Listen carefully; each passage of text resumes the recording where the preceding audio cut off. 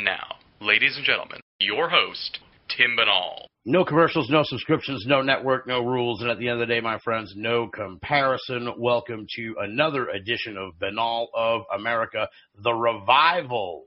And I'm very excited about tonight's program. I think it's going to be a lot of fun, very different from what we've done in the past. We haven't really delved too much into the ghost realm all that much, but we're going to be getting into that tonight here with our guest, Adam Tuala. Did I say it right? Yeah, that's perfect. Hi there. Okay, well, all right. How are you? I'm doing well. Let me give folks a little background on how Adam and I met, because it's a funny story. Because as many people may know, I was down in Nashville in November at the beginning of the month for the Strange Realities Conference, and lots of great people in attendance. And one person that stood out to me was Adam Tuala, because you looked like a rock star. I'm not like you have a certain way of dressing, and I'm like, who the fuck is this guy? I'm like, who is? And I'm like, I had like kind of like celebrity angst where I'm like, I think this guy might be some kind of big deal, like in Nashville or something. I think I'm looking at like, the guy who. I'm just an ex-boy band member, so it's not a big deal. And I'm also a high-class hooker, so that's probably I wish I'd known that in Nashville. You should have told me. So I'm like, who is this character? And I'm like, I don't want to approach him. He looks like he's important, and I don't want to, No.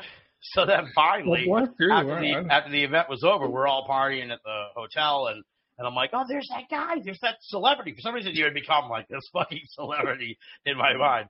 Because like Adam wears these like nice clothes and shit. He's dressed as really nice. And I'm like, this guy, I don't, and I thought I dressed nice, but I look like a bum. So like, what the hell? You actually looked really good. And I told you, no one can pull off like a blue suit like you can. You know what I'm saying? Thank you very much. Like, it was good. It was a good look. So anyway, so then I'm like, all right, I got to talk to this character and find out what's going on. So we start chatting, and Adam tells me about his YouTube channel. He's been involved in the paranormal for 20 years, and he has a very popular YouTube channel and a very fun YouTube channel, which we're going to be talking about tonight, his adventures that are chronicled on there. It's called the Paranormal Polynesian Travel, and folks can find it at YouTube / the Paranormal Polynesian. And folks who they can't, I guess the Banal America listeners, they can't see Adam as Polynesian, so as you may have surmised, that'd be very offensive if he was right. Let's get that out of the way. He was just a white guy just calling himself that. So, yes, we're going to get into all of his background right now. But Adam, welcome to the show. It's going to be a lot of fun. Thank you again. This is going to be great. Yeah, so who is Adam Tuala? Tell me a little bit of your bio, your background, and how you came to become the Paranormal Polynesian. Well, I'm Polynesian, and I'm paranormal. I've been... There we go. There you go. The end. No, my whole life I've actually been, people say there's haunted places and haunted people, and I'm definitely one of those haunted people. So my whole life I've been kind of followed by hauntings, and I don't want to say like I'm a psychic or anything, because that makes me feel weird. I definitely am able to go to places and kind of get an idea of what went on in the past. And so that's kind of what got me started in the paranormal as a kid. And then right around the early 2000-ish, I started going investigating with a group here in Utah. And it's kind of funny. I started at the very beginning working with some of the biggest, people that are in the field still. Yeah. And then I kind of went on my own after and haven't been in a group for a while. But it was kind of crazy to just be thrown in and having to meet all of these really cool people. But I got to learn a lot about investing. Yeah. I think I was there when the K2 meter was brought out for the very first time at the Queen Mary, and we had to stick a dime in it, and they were teaching us how to use it, and we were like one of the first people to use that K2 meter, and I had a blast. And we legitimately helped a lot of people out here in Utah. We would go to homes that were haunted. We would connect them with the bishops or the church if they had issues they needed to do. We were we were actually out there helping people. So I loved it. It wasn't like we were there doing a TV show or something. It was more than that. Yeah. Now, and so then you ended up starting this YouTube channel. And then, during the pandemic, people were asking me, why don't you start a YouTube channel kind of talking about the things you've done over the years, because I've gone to so many places over the years and investigated so many things. And so I said, sure, I'll do a travel channel, go to weird places, haunted places, and especially living here in Utah now, it's the weirdest state I've ever been to. So it's perfect. I bet. Now, I'm interested here, and we're going to go all over the map as we go through the evening, but obviously Utah, there's a huge Mormon presence there. What's the general sort of attitude about the paranormal from the Mormon community? Because I have no idea what that would be. You know, from what I know, they do believe in the afterlife, of course. They also believe they can build their own planets and things. So, but they believe a lot of interesting things. Yeah. I mean, I was actually raised Mormon for the first 20 years, and it's very interesting. But they don't really they don't want to search for those kinds of things. It's kind of taboo. Yeah. All right. That's kind of what I figured. Yeah. I didn't know. So you had said when we talked, and then you had mentioned this on in the exchange we were setting up the interview, that you've been to Skinwalker Ranch. Was this like back when you could get onto the property? Because I assume now it's like super like locked down. You can't be wandering around. So you've been on the property before. Well, I don't know if I can say I've been on the property proper. I mean, back in those days, they used to have a Navy SEAL sniper that would be waiting to shoot you if you went on. This was back in the days of Rob Bigelow and stuff. Yeah, I started going out there in 2007, so this was before anyone talked about Skinwalker Ranch. Yeah. And my good friend Ryan Burns, he owns the property connecting to Skinwalker Ranch. And so he also owned a bed and breakfast nearby. So we would go out there with our paranormal group, and we would hang out for the weekend or whatever, and we would go sky watching or go look at the ranch with our night vision and just see what we could find. But it was a crazy time. It was back before anyone really talked about it. And what kind of stuff did you experience when you were adjacent to Skinwalker Ranch? Oh my gosh, that would take a whole episode. But, I think people think that it's just confined to this ranch, and it's not. It's the whole Uinta Basin. The whole area has got this paranormal, interdimensional, haunted, poltergeist activity going on. It's the only place I've ever been that I cannot even remotely tell you what's happening. And it's weird. It's like you go out there. We would take our lawn chairs out and just sit out in the sagebrush, watch the satellites. We would see UFOs all the time. And I remember we'd be out in our chairs, like 50 yards out from the car, and we could hear the car doors opening and closing. And it was like poltergeist. Things would just happen. And the scariest part about this area is I feel like when we would get talking about our past investigations, for example, we had just gotten back from the Queen Mary, one of my favorite spots. Yeah. And we had heard a little girl crying in the first class pool, and I was telling the group about it. And as I'm telling them the story, we all hear a little girl crying out in the sagebrush. Oh, and it's like this place makes things appear that scare you. And and it did it every time. Every time we'd go out, there'd be something else. I remember one time we were, I think it's called the Southern Vantage Point, looking over to the ranch. And I've always been scared of getting caught by the police on things, just for, because of reasons. And I remember telling the group, we probably should leave because I think the cops are going to be coming because, again, a little bit psychic kind of person. Yeah. And right as I'm saying it, we see police lights coming around the bend, like 150 yards out. Yeah. And they're coming really fast. And then they get behind this crop of, like, I think it's trees or bushes. And then we noticed that the thing just shoots up in the sky, like shoots straight up into the sky. That with this thing that was a police car. What? And this was before drones were really being used. Yeah. And so, like I said, it's like the land, the area can hear what you're talking about, and it just screws with you. Wow. And it's also one of the only places that I've not been able to get really good evidence through the camera or anything. And I hear that from so many investigators that they just can't capture the things they're seeing. Yeah. And so it makes you wonder what is really going on. Yeah. Yeah, that's very interesting. And to the point you're making, just being next to in the property next to Skinwalker is just as good as being on. It's not like there's a border. Yeah, there's not. Sealed off all the weirdness. The weirdness seeps across the whole area. It's true. I mean, and you've got Blind Frog Ranch over there as well. I mean, all those places are dealing with paranormal activity. And it sounds like really unique paranormal activity in a sense, like what you're saying. Like it's manifesting things that people talk about, or it's kind of like purposefully interacting with you in a way that, most of these ghost hunt type situations, that ghosts or paranormal activity is more passive. But this seems much more active and almost aggressive paranormal activity in a way. Yes, and excuse me.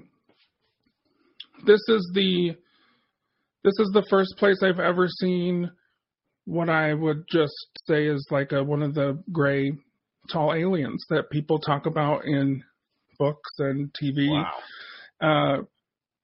It's a place where you'd be sitting next to your colleague investigating, and you would all see different things at the same time. It's like we were all hallucinating sometimes. Weird. And so it's the only place, like I said, I've ever been that I can't figure out, and it's the only place I don't feel safe going to. Yeah. And I really don't like to go there myself. And I try not to. I didn't go for years and years and years until the pandemic. Yeah. And then I went back and I was like, oh, this is why I don't like this place. But I'll go back. I'll go back if someone needs to go see it. I'll take someone by if you want to come on down to the Yeah, I was just going to say, I may have to take you up on this. I'll have to talk to Ryan and see, but I'm sure he'd let us onto Space Wolf Research. He's great with that stuff. Is that the name of his area? Yes, he's got this place called Space Wolf Research, and it is connected to Skinwalker Ranch. They share fence lines, and there's plenty of stuff going on there, too. Gotcha, yeah. Wow, interesting. Yeah, I'd be interested, although I talk a good game when we're on podcasts, but then it's like, I don't know if I want to go to it's one of those places. It's like, it's a beautiful place. It's a beautiful part of the country, but it's like everything's great until the sun gets down, and then when it's nighttime out there, it just changes completely. Yeah. And I'm not one of those people that runs away or anything from stuff, but there's been a few times where I've definitely thought about it. Attempted to run. I don't even know how to run. I don't think I can physically. But I don't know how it's hard to run away from on a ranch. Yeah, in like the middle of nowhere. It's like where you can run to. You just run hide in the car. So you mentioned. So wait a minute. You said you saw an alien. What do you mean? What do you mean? I know it sounds so like ridiculous. This was the time that caused me to not go back again for years. I had a friend that came in from LA, and she always wanted to see the ranch. And so we took her out for her first and only time. And we were out in we're out by, I think this is the southern vantage point, again, sky watching. And we had our high powered lasers, and we were doing experiments, shooting into the sky, and we were getting things shooting back at us. And out in the fields, out near Skinwalker Ranch, people see these colored orbs all the time that float out in the sagebrush, and they're probably the size of like, a grapefruit. They're not, and you can see them. You can see them. It's not something on a camera. And that night, I remember these green orbs started coming towards us, and my friend was not having it, and I was getting really nervous because I'd never seen this happen in all the years we'd been going out. And so I remember I was like, we need to go because I don't like this. And so we get in the car, and Ryan's backing up to get out of this dirt area. And the whole time we saw this kind of tree next to the car, or what we thought was a tree. And as we're backing up in the mirror, my friend and I both saw this tree bend down and stick its face in the window. And it was the big gray head, the big black eyes. It was a creature that was at least 9 feet, 8 feet, 9 feet tall. And that is the last time I went there for a handful of years. Wow. And, what's weird is ever since she came out to Skinwalker Ranch that day, she's been plagued with paranormal activity of the rest of her life. And we're talking, it's been at least 10 years, and she has things happening to her house all the time, to this day. Jesus. And so she thinks it came from there, and I think maybe it could. Because I've had lots of weird things since going out there, and any of my friends that went with me too, we all it kind of changes you when you go out there. Now I definitely don't know if I want to go out and visit. It's not for everyone. And me being Polynesian, like Native Polynesian, we're very similar to Native Americans, and out there, the Native American people, they really don't like to talk about it. You don't even say that word. And so I'm very superstitious too, and so I can see how they wouldn't want to go out there because, things really do happen out there. Yeah. And there's something about this energy, for lack of a better term, that kind of makes me wonder that if it's kind of like, look, you want to come at me, bro? Like, then here I am, and now you're kind of like, what do you think of this shit? You know what I mean? I feel like it's got that kind of weird attitude, but you don't see really in a lot of places in the paranormal. That is. And that is how it feels. But if you were to ever go out there, I would highly recommend for yourself, or whoever's going out, to not be that way yourself when you go out there. Because that's going to be a recipe for disaster, I feel like. Yeah, no. You know me. I'm super chill. So, well, not you personally, but I'm just anyone listening. I'm like, don't go out there and maybe ask for stuff because you'll get it. Yeah, but I think maybe the energy just knows that you're here to see me. Here I am. Did you get what you wanted? Kind of shit. You know what I mean? I get that kind of weird impression of whatever's out there. Now you said you knew when you were growing up that you maybe had the gift, if you will, or the paranormal sort of impact. So when was what's your earliest memory of when you were kind of like, all right, something's off here? I remember, I lived on the islands when I was a little kid, 6 years old. I lived on the Western Samoa, and they would tell stories of things that were out there. And on the islands, you bury your dead in your yard. You have events with them. It's the dead and the living. It's not separated out there. And so it's a big part of our lives. And we would see our ancestors. We'd see our relatives that had passed just standing in the night sometimes when we were sleeping, and we slept in huts with the grass roofs. This is like, oh wow. It was rustic. There was no electricity back then. Where we were living, but there's something about being on a small island and people just feel the veil is thinner out there. Yeah. And I remember even coming home back to Orange County where I grew up, and I would see little kids and things at our house, and I'd even talk to them, and this wasn't an imaginary friend type situation. And I would draw them, and I've always been kind of artistic to the point where my parents took me to counselors. Oh, because wow. They're like, what is going on? And there were too many coincidences where I would see people from my family, from relatives that I've never met and things. Yeah. That it was too perfect. Mm. And I remember, it got really bad when I was a teenager. And I'm talking kind of poltergeist kind of activity. I could go in a room sometimes and lights would explode. Wow. Things would fly across the room. Straight up poltergeist. And it's something that still happens to me.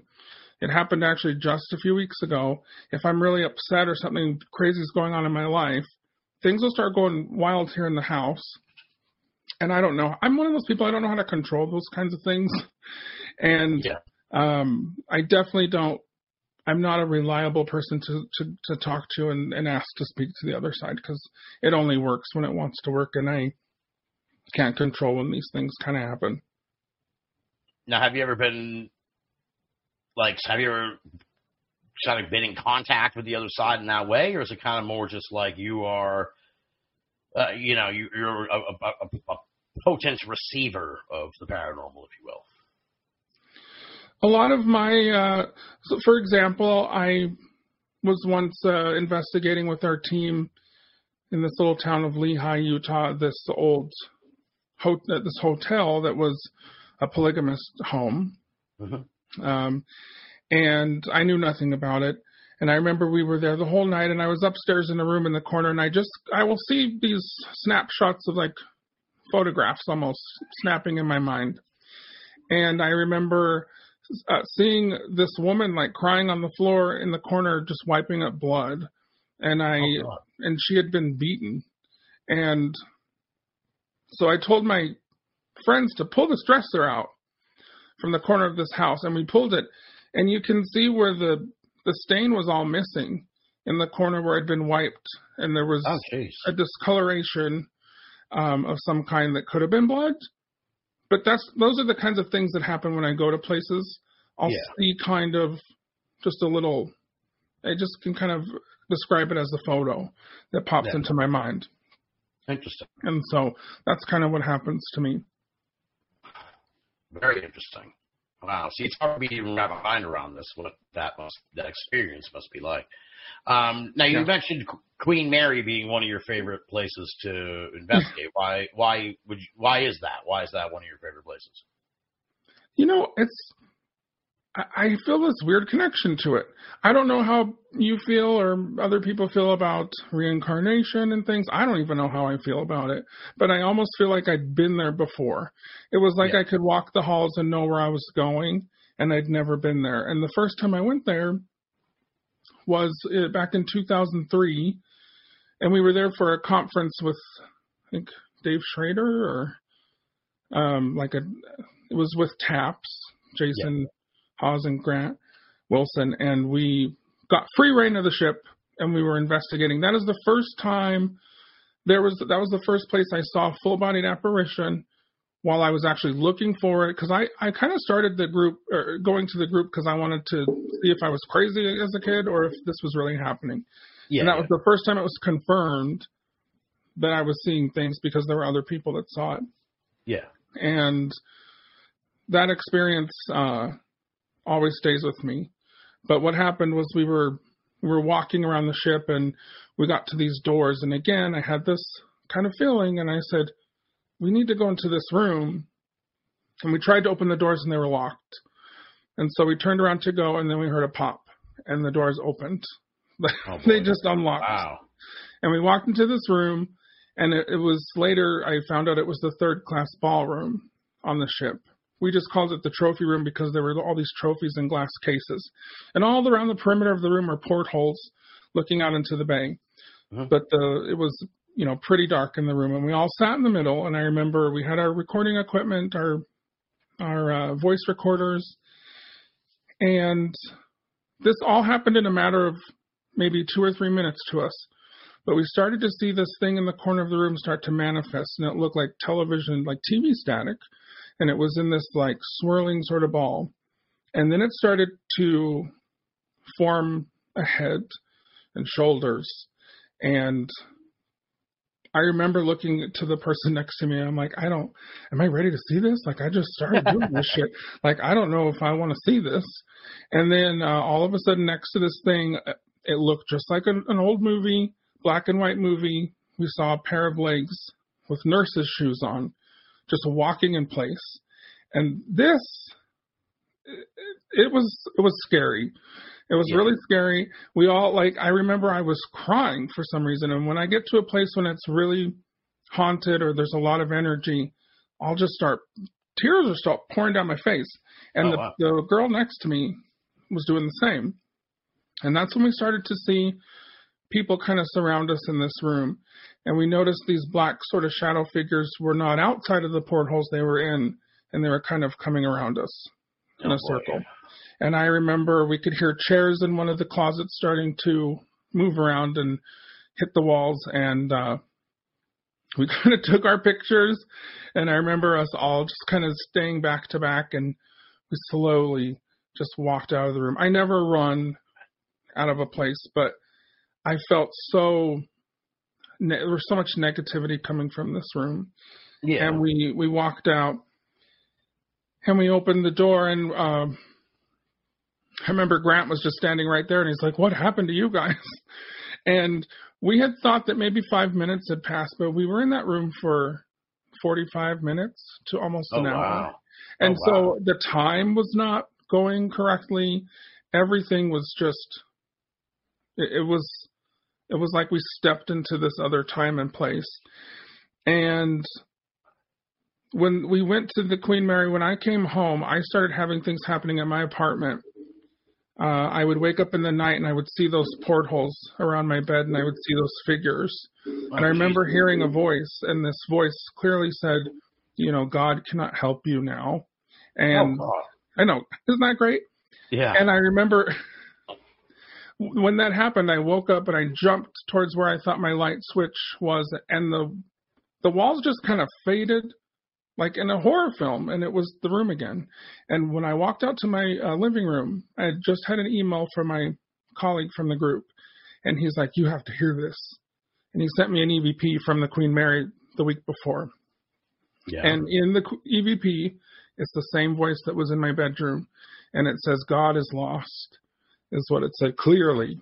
Oh, boy. And that was my first kind of introduction into ghost hunting with a group. And so then I was like, "Oh, I hate this." Yeah, I was going to. I kind of love it. Yeah, I was going to say, part of me, I feel like I would be like, "That's it. That's enough. I know, and I've experienced enough crazy to last a lifetime. I don't need to do this." But at the same time, I guess you're kind of right in a way that it's maybe once you have that experience, it's like an addiction. You're like, I need to get back to. I need to kind of touch that other side again. Well, and for me, it was more of a confirmation, and that's why I loved it so much, because, like I said, for the first 20 years of my life before that, I was having these kinds of things happen, and I didn't know if it was just me being nuts, or because I am nuts still. Right.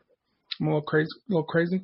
But you are a little crazy, but I'm a little crazy. You're fun. Crazy in a fun way. Like I said, you could have been like, "I'm the mayor of Nashville." I would have been like, "I am the mayor of Nashville." That's the How mayor did you of know? Nashville.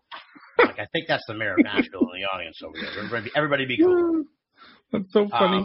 And so it was because of that experience at the Queen Mary that I continued investigating with our team, and for years and years, and went to so many cool places, met so many neat people.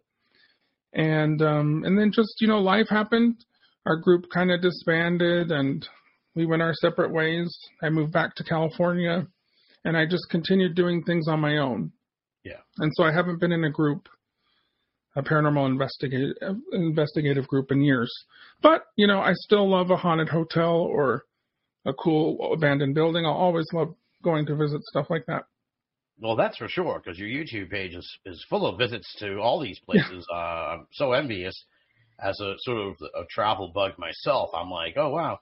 I do love traveling. Yeah, your stuff's amazing. Really cool. Now, let me ask you, I hate to do these kind of like throw things right at you, because you don't know. No, that's fine. Go for it. I'm going to ask about this, but you have visited a lot of places that I haven't been to myself. But there was one, but we'll get into your visits to New England in a little bit, because that's okay here. So I'm interested in your take on that. But one place that you did have on the YouTube channel that we have both visited, which that I can have some sort of point of reference, is the Whaley House in San Diego. Okay, yeah. That was very recently. Okay, good. So what was tell me about this investigate. So you just kind of go now and walk around, film, and see what might come about. I do. Mainly I'm looking for some good food, but if I see a haunted place along the way, then I'll definitely stop. I do love to eat. There you go. But the Whaley House, like I said, I grew up in California. I'd been to San Diego many times, and I'd heard of the Whaley House. I'd never been until, I think it was last fall, right before I went to Boston. And again, places like that are super hyped up too. It's kind of hard for me to get a feel because they already kind of throw stuff at you when you walk in. And I hate that. I don't like to know stuff. Right. I like to just kind of go in for myself. But, we're in that day and age where, everything's $150 to go visit, and you have to go in a group with a bunch of 20-year-olds that are screaming. Exactly. So it's kind of hard. Just to hold on, Adam, just to catch people up to speed, because we kind of jumped into it because we're both familiar with it. But Whaley House is this, and I could do no justice whatsoever to this site. So forgive me, proprietors of the Whaley House. But the Whaley House is a super old house. I couldn't even tell you how old, but it's super old. Like, from the gold rush times in the 1800s, and I believe it was a courthouse at the beginning. Yes. Yep. There were also, before that house was even built, though, there were gallows there, and they used to hang people. So it's got quite a history on the grounds of things happening. Exactly, and to sort of flesh out and kind of to speak to what Adam's saying here. Nowadays, it's like a super fucking old house located in this area of San Diego called Old Town. Which just like all around it is sort of like touristy, sort of throwbacky kind of like touristy type places, restaurants and tchotchke shops. And best tortillas you'll get in the area. Love it. It's actually pretty cool. Old Town is pretty cool. It is. It's sort of like it's supposed to look. They try to keep it. Parts of it are really old, and parts of it. Are like dirt roads. There's a Spanish mission at the end of the street there on Old Town. Yeah. It's a very. If you've never been to California, it's definitely to me. It just says California to me. The whole place. Yeah. That's how it was back in the 1800s. Right. It's really cool. And ironically, another Adam that we know, Adam Davies, was a ghost tour operator at the Whaley House. He was? So, that's cool. Yeah. So it's a weird sort of connection there too. But what Adam Taula is saying here in a sense is that, so you would go there, and you have to like pay like, whatever. And then they give you the tour around the house and kind of set you up for all the stuff. And they're like, well, take a lot of pictures because you never know if there's going to be a ghost in one of them and stuff. So it is kind of like, I was kind of busting Adam Davies' balls about it a little bit, but it's like, you got glass on everything, dude. You guys are just setting it up to like be a reflection of something. I kind of got the impression when I was there that I was like kind of being a little bit taken for a ride kind of, but not necessarily, but just sort of like, they hype up, like you were saying, they hype up the ghost. It's like all in good fun, but it's definitely not a place you can do a scientific experiment. Yes, I mean, there's so much noise in the city and stuff, and it's such a small kind of house, and it's surrounded by so many things, like you were saying, touristy things and bars and crazy drunk people. It's got to be hard to investigate that place. Yeah, like if you really, I think you and I could both agree, like if you really wanted to investigate, you'd have to come in fucking at night or whatever. You don't necessarily. Yeah, you'd have to buy the whole house, and I have looked into it, and it's not cheap, but I might do it actually in the next year. With we need to get 10 people together, so if you'd like to come fly down, let me know. Well, we could do that because I do come out to California on a fairly frequent basis, so it might be possible. But yeah, so that's the Whaley House. So tell me about I kind of recounted my visit. I think I've been there 2 or 3 times over the years. So tell me about I've been there twice. And like I said, nothing really happened. But I do remember before I heard the story of the daughter, there was the daughter of Mr. Whaley. I can't remember her name. She married a man who kind of took her for her money and left her, and she became very distraught after that, and she took her own life in the house. She shot herself or fell out of the window. Gosh, I'm a real good storyteller, and I get my facts straight. It was the one or the other. The Whaley House people are going to fucking hate us. Well, they are. We love the Whaley House people. We do love the Whaley House, though. Yeah, I'm pretty sure. No, she attempted it by jumping out of the window once, and then she lived. And then she went out into the back house and she used a gun. And I didn't know any of this really until we got into the room where she died on the couch. And I remember, like, again, the tears started coming down my eyes, and it's in the middle of the day, and I'm looking like an idiot. And I'm just like, I remember this feeling of such sadness, more sadness than I think I've ever felt anywhere. And I'm also standing in the spot where the gallows were before the house was built. And that was the only spot in the house where I had something happen to me that affected me. But again, I didn't get any photos. It would have been pointless to do any sort of recording. Yeah. But I definitely think something's going on there. Regis Philbin ran out of there in the night one night when he spent the night. He said that he saw a ghost that chased him out of the house. So wow. Regis wouldn't lie to us. I mean, no, certainly not. Never. No, he was a national treasure. He is. So I don't know what's going on there, but it's definitely got a vibe, and it's kind of a sad one to me. Yeah, it does. Yeah, I kind of could sense that, I guess, when you put it that way. It is kind of a. It's kind of a bummer of a place, but I think a lot of these haunted places kind of are. They're all like, really kind of raggedy ass fucking hotels or hospitals or sanitariums and shit, where it's like a lot of people suffered and stuff. So.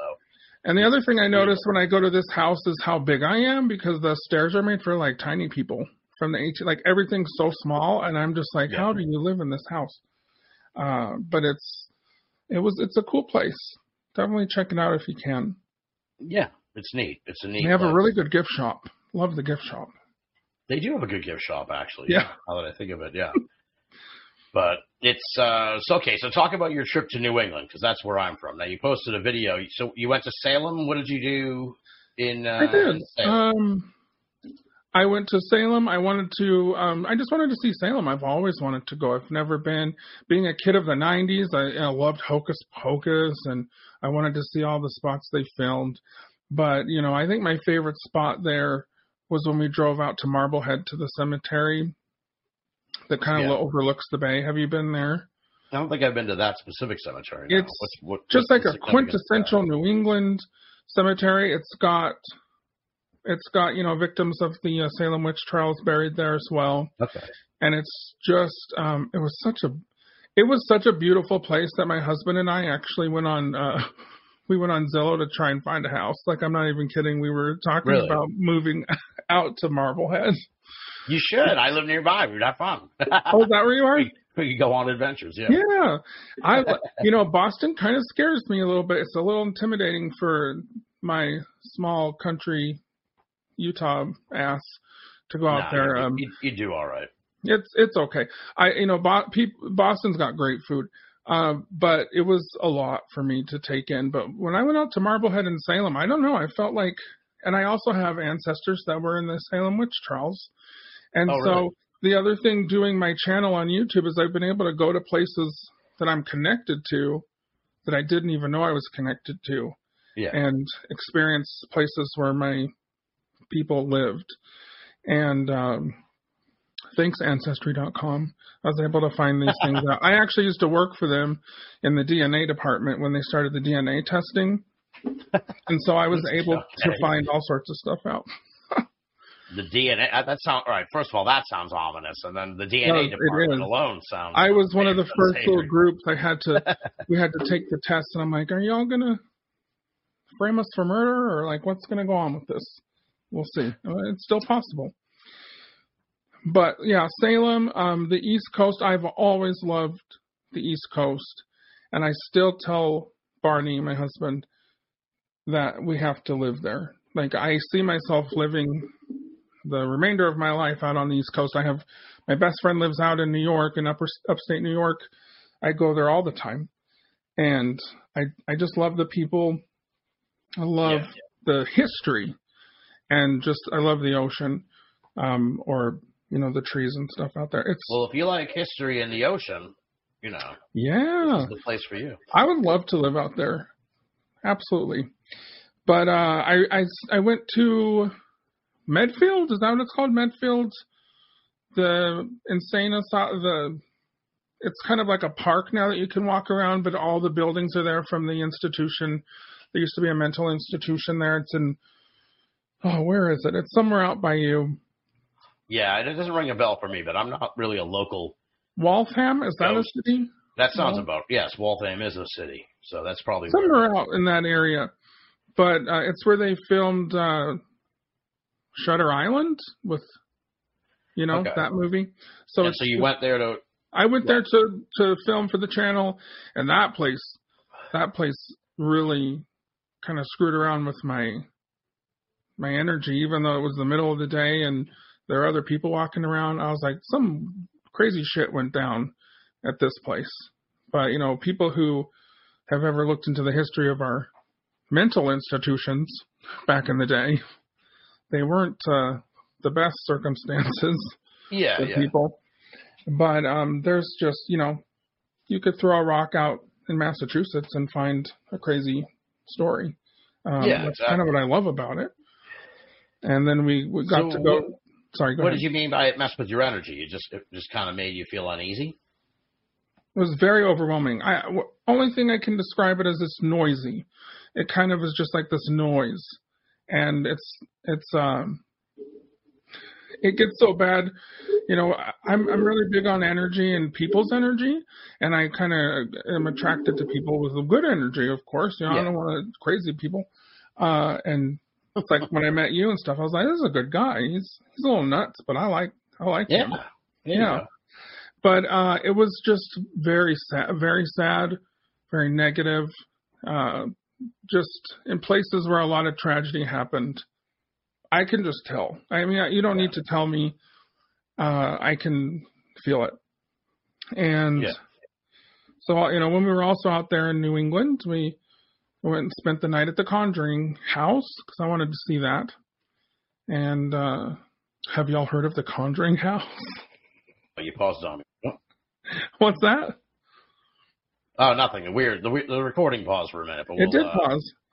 Uh-oh. Yeah, but we'll just, all right, so just pick up where you left off. So while you were in New England, you stopped at the Conjuring house? So, yeah, while we were in New England, I spent the night at the Conjuring house. And that's another one of those places super hyped up, right? That everyone kind of talks about, and people weren't able to go visit until recently.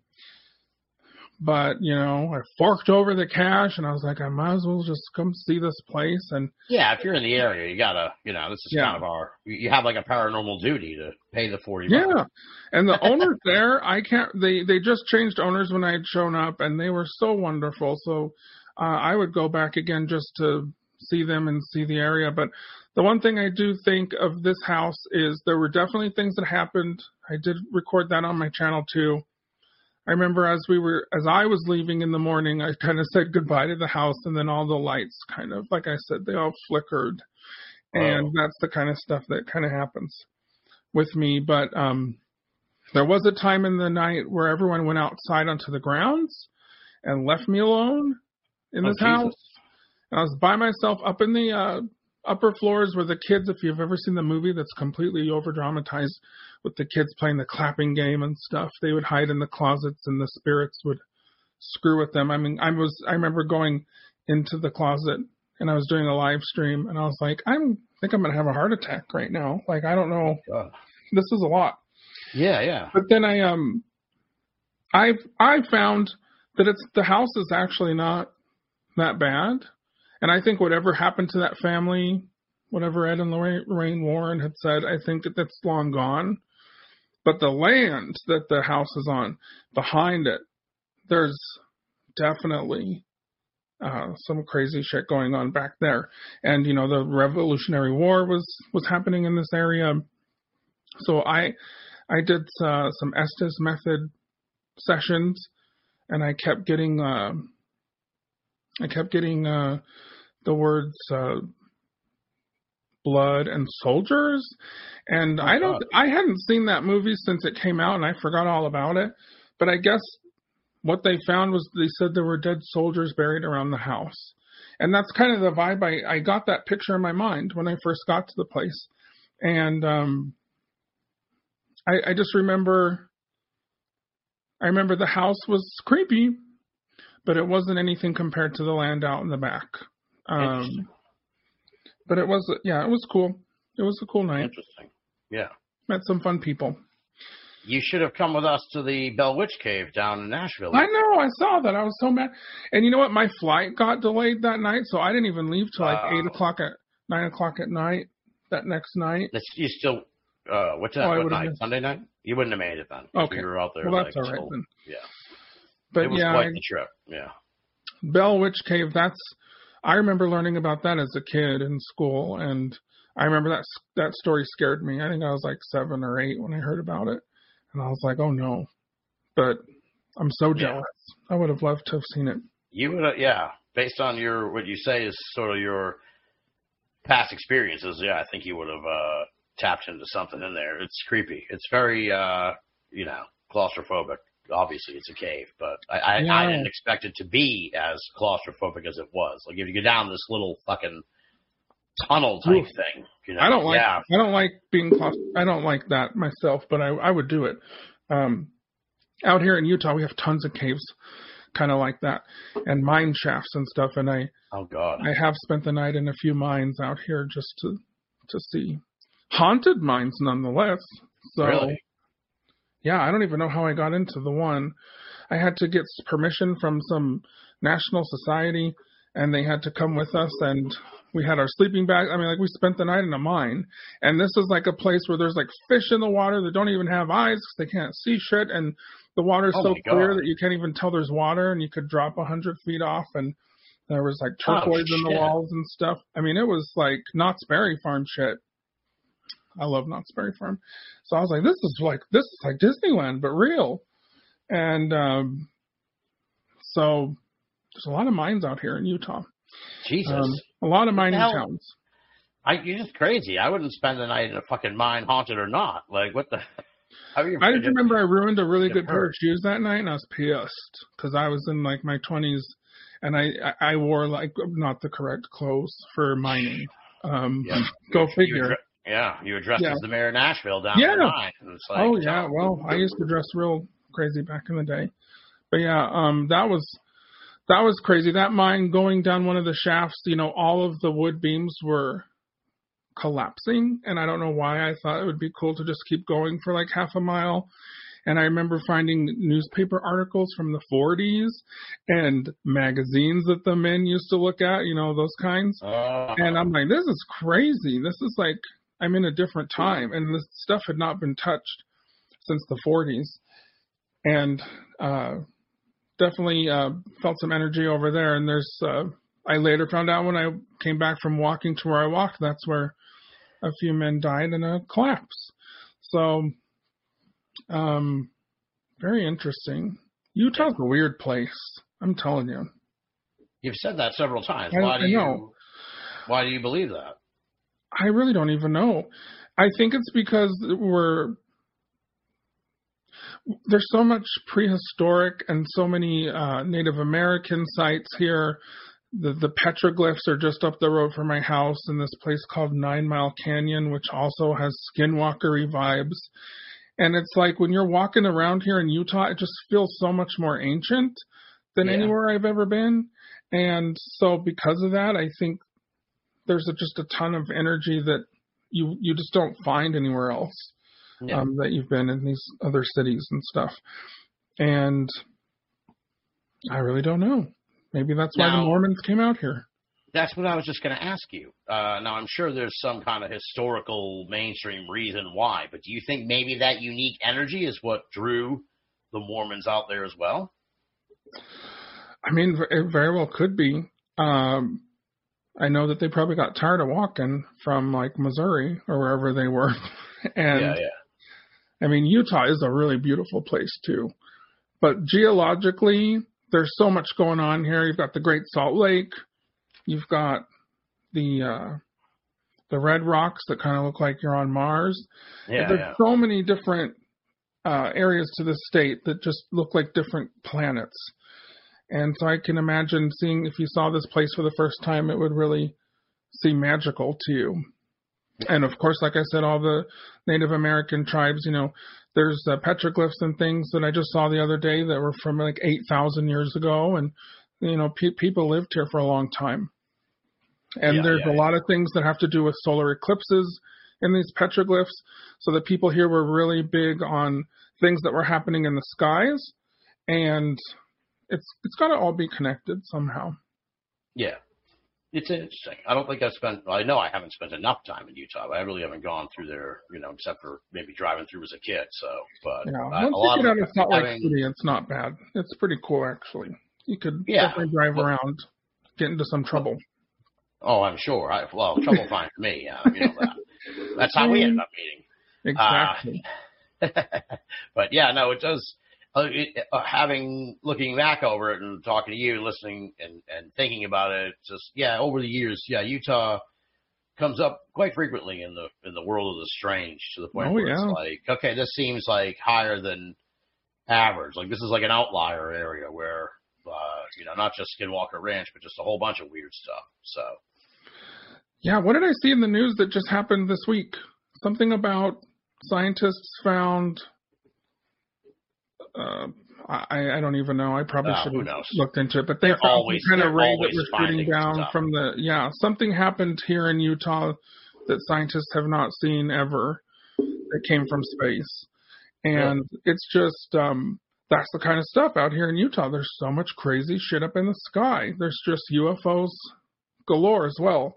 I mean, not just the ghosts. There's crazy stuff in the sky out here.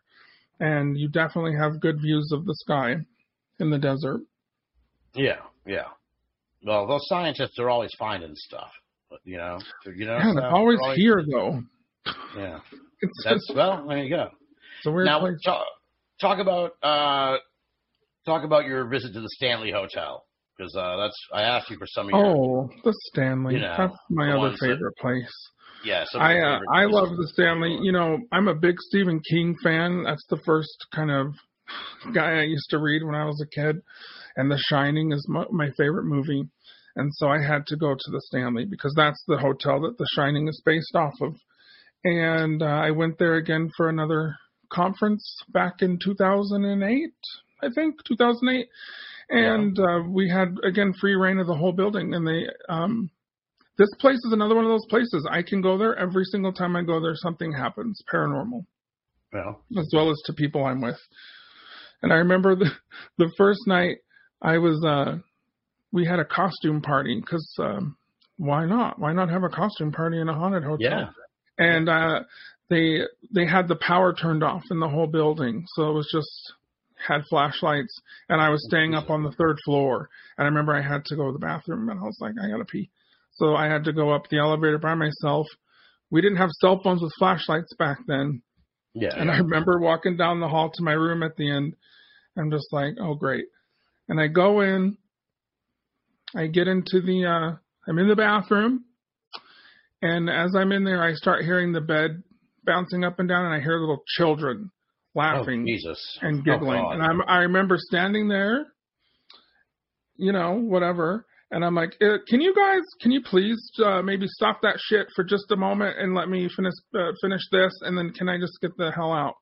Yeah. Because it was clear as day there were kids jumping on the bed. Yeah. And later that night, my friend won the costume contest. They had a costume contest, and the winner got to stay in room 217, which, if anyone knows about that, it's the most haunted room in the hotel. It's the room where Stephen King got the idea to write The Shining.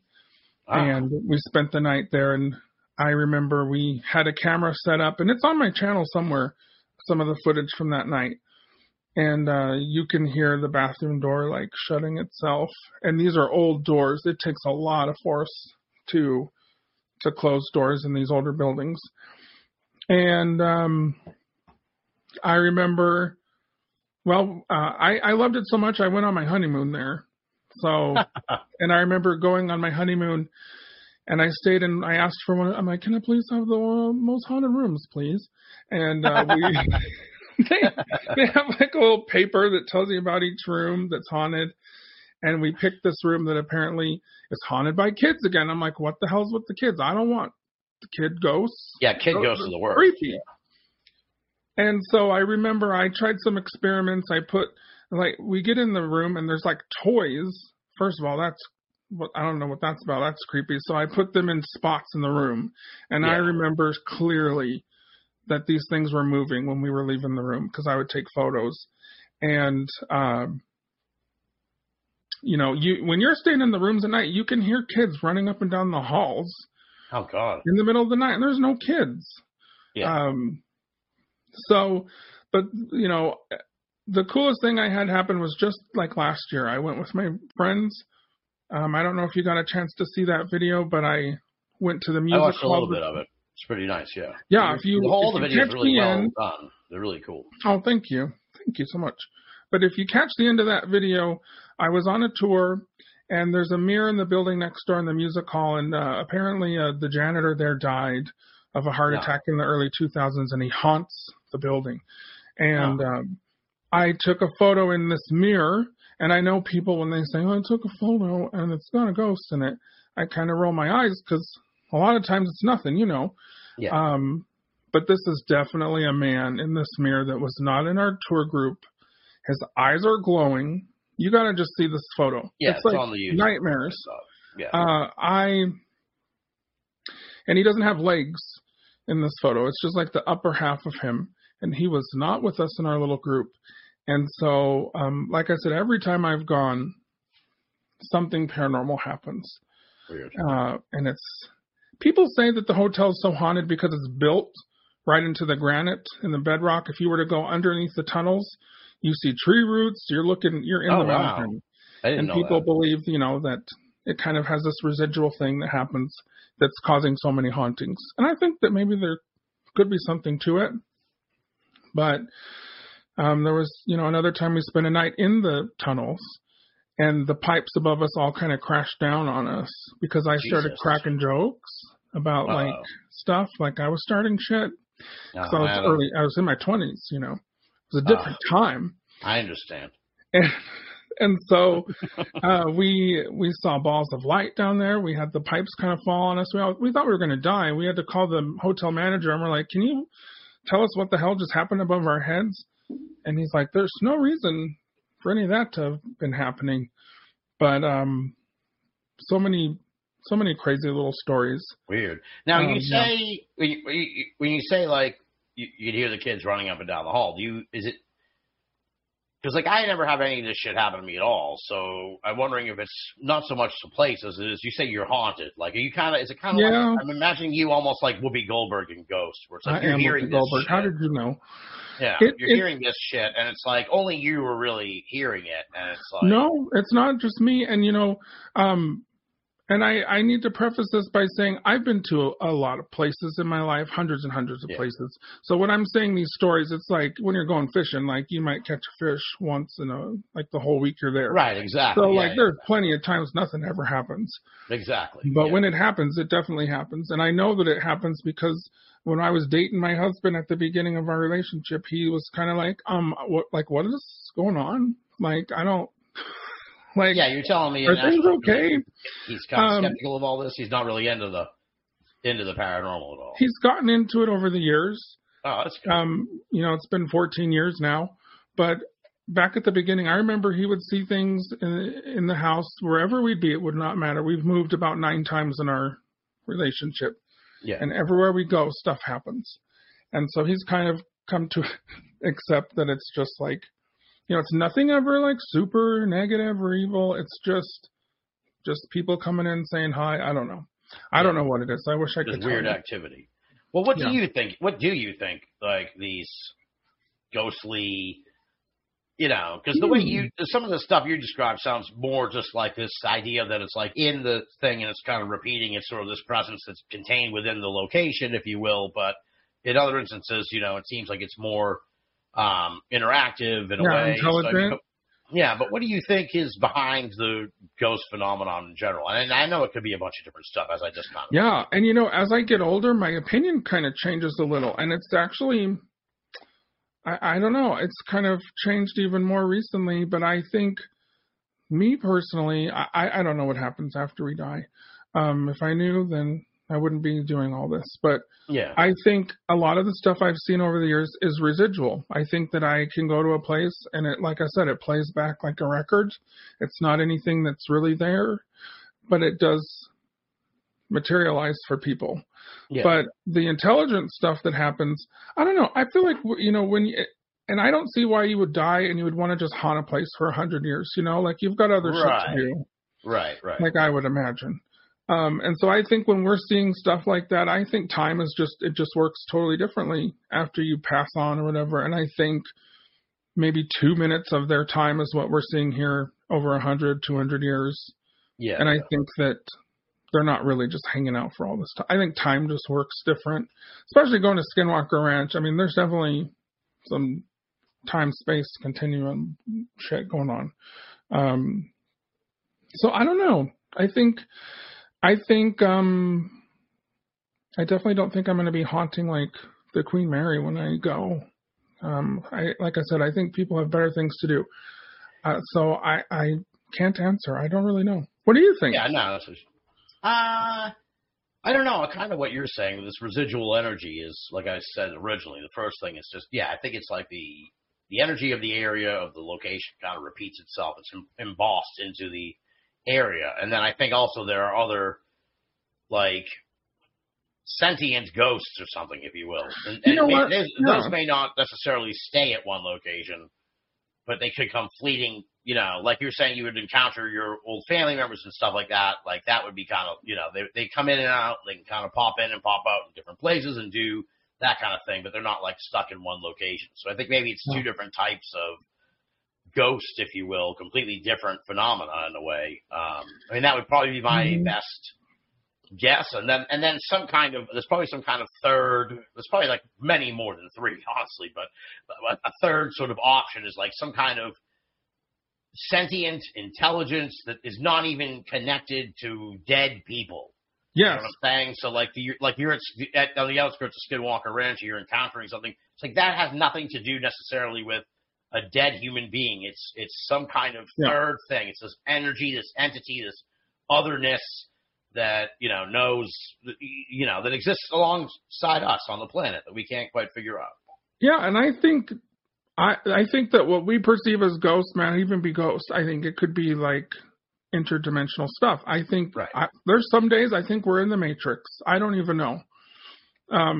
There was a time when I was driving to one of these old mining towns with a friend of mine, and on our way to Skinwalker Ranch, and we went through this town, and most of the town's abandoned, the Main Street buildings. But I remember we passed this restaurant, and it was packed, and I remember saying to her, "Oh, we got to check that out on the way back, because food, like I love food." Yeah. And we went to Skinwalker Ranch. We did our thing for the weekend. We come back through the town, and that building hasn't been used in a decade. So what did we see when we were driving through the town on the way up? We saw this restaurant full of people. We come back through, and it's boarded up. Like, stuff like that I've seen in my life that I'm like, that's not ghosts. Like, that's like the Matrix. I don't know. What is that? Loop or something, like a glitch in time. So I don't know what we see, but I think the ghosts, the aliens, all of it's a lot more connected than maybe we think it is. Yeah, I agree with that for sure. And I'm not a religious person by any means. And so to me, a lot of it doesn't make any sense. Yeah. Well, I think maybe religion, at the risk of offending our religious listeners or whatever, but I think maybe religion sprung up in a way to try and explain this shit we can't explain. Yeah. I mean, sure. I just, like me, I'm more of, like I said, I'm more focused on like, I am very spiritual. I have a lot of, I put a lot of stock in energy and stuff like that. But I think religion definitely is one of those things they're trying to make sense of it all. And I think that's great. If that's what you do, you know what? You go, girl. I think that's wonderful. But I think it's just stuff we can't even comprehend with our minds. And so why bother? Just like, I'm here for the ride. Yeah, exactly. There's a lot. I'm not really a religious person either, but that's just a lot of work. That's like work. That's like going to the gym, Yeah. Like I can't. Wait, what's the gym? Yeah, exactly. There you go. I can barely manage my own life. I don't need a whole set of rules and all this other shit and obligations on me on top of that. It's like I can barely manage shit now. Like, that's true. That's true. So I'm primarily not religious because I'm inherently lazy, is what I'm trying to say. Oh yeah, growing up Mormon here in Utah. Like after I came to Utah when I was in junior high,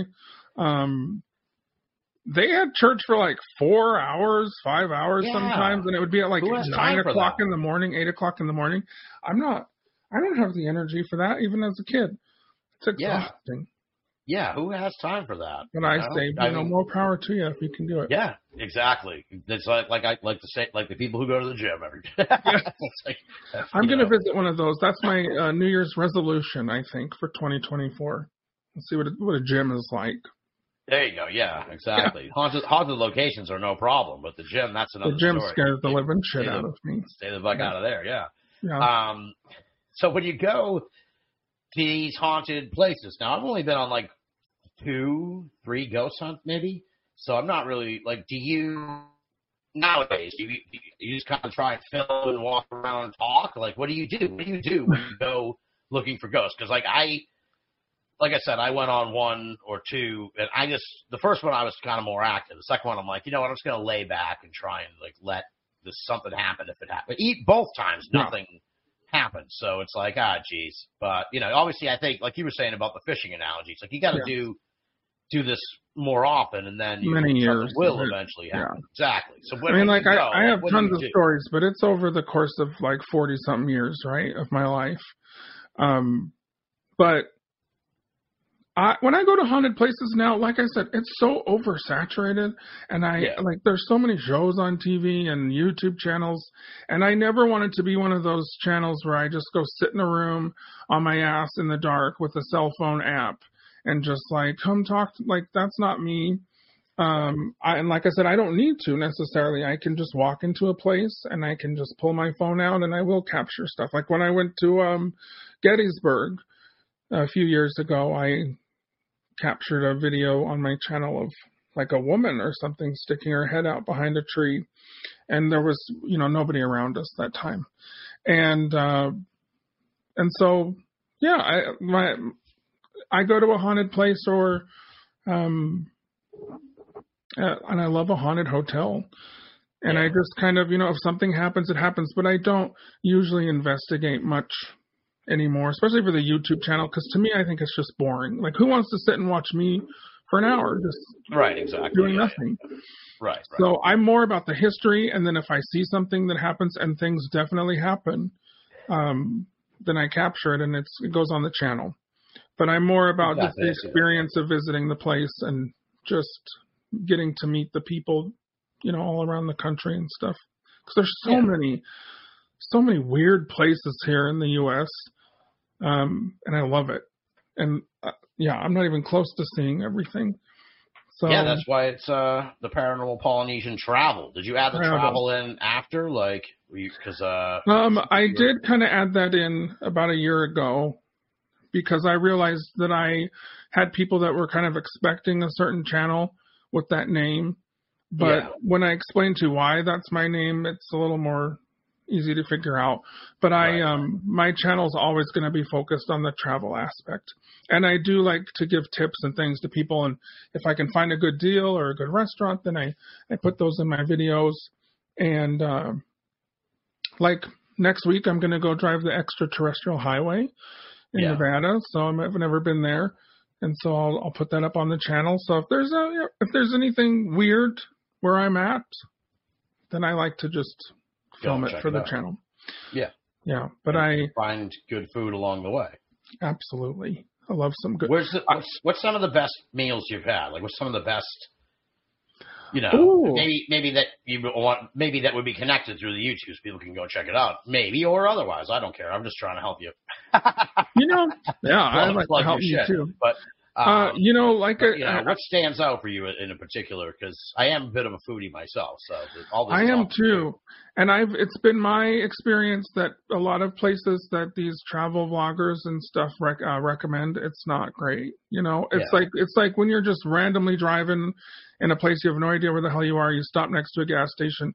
That's where you find the best food. Hawaii. When I went to Hawaii, of course, I think I'm partial to that stuff. And there's some amazing food out in Maui. And when I went to Salem, Massachusetts, we went to this restaurant called Tanner's Fish. I believe that's the one. Yeah. I saw that on your video. Yeah. So freaking delicious. That's some of the best seafood I've had. What's that? Is this where you had the scallops? Yes. I love me a scallop. I love a scallop. Jesus. They're fantastic. I'm a huge scallop fan myself. But, when I went to Maine, I went to Portland, Maine, I got it blew my mind that I could get 2 lobsters and some clam chowder for like $9.99 because that would be like $100 out here.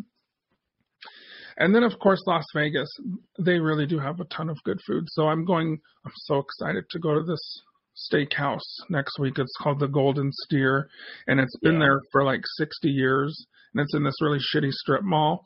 But like Elvis Presley, Frank Sinatra, all the people have eaten at this place, and it's still the same. It hasn't been remodeled. It looks like you step back into the 50s. So I'm excited to try some steak over there. I love a good steak. Interesting. All right. Yeah. That's what I like about your channel is that it's very eclectic in a way. It's not just it's all haunted locations.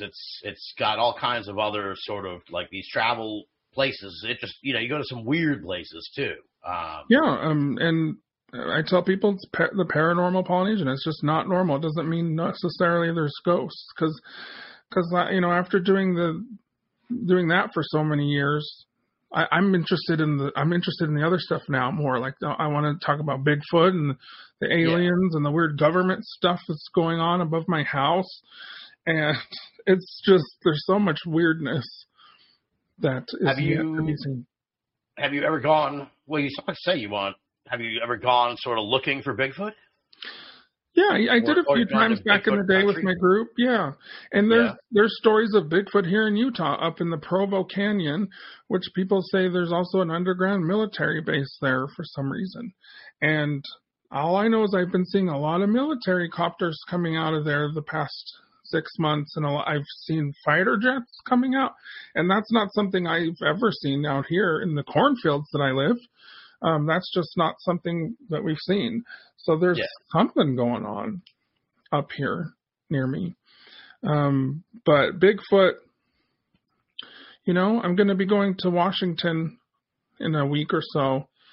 I'll look for him there. Isn't that where he is? Washington and Oregon? Yeah. Pacific Northwest. Yeah. I'm going to look for Bigfoot this next month, and I'll report back. Really? How do you do all this traveling? How do you manage this? Well, so I have a part-time job. I work for a hotel. Okay. And I get a amazing. Haunted? Is the hotel haunted? Yeah, I'm just being smart. Well, you know what? It actually is. The other night, I remember I have like cameras at my desk, and I saw one of the laundry carts moving itself down the laundry room.